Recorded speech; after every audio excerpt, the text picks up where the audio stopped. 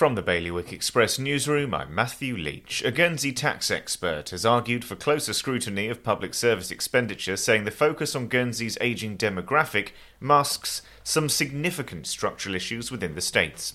Meanwhile, Jersey's annual defence contribution, which funds the Jersey Field Squadron, is going up by 50%. The government has paid the UK Ministry of Defence around £1 million a year for several years. Guernsey Electricity has been accused of refusing to disclose the details of special agreements with some of its corporate customers when requested by its regulator.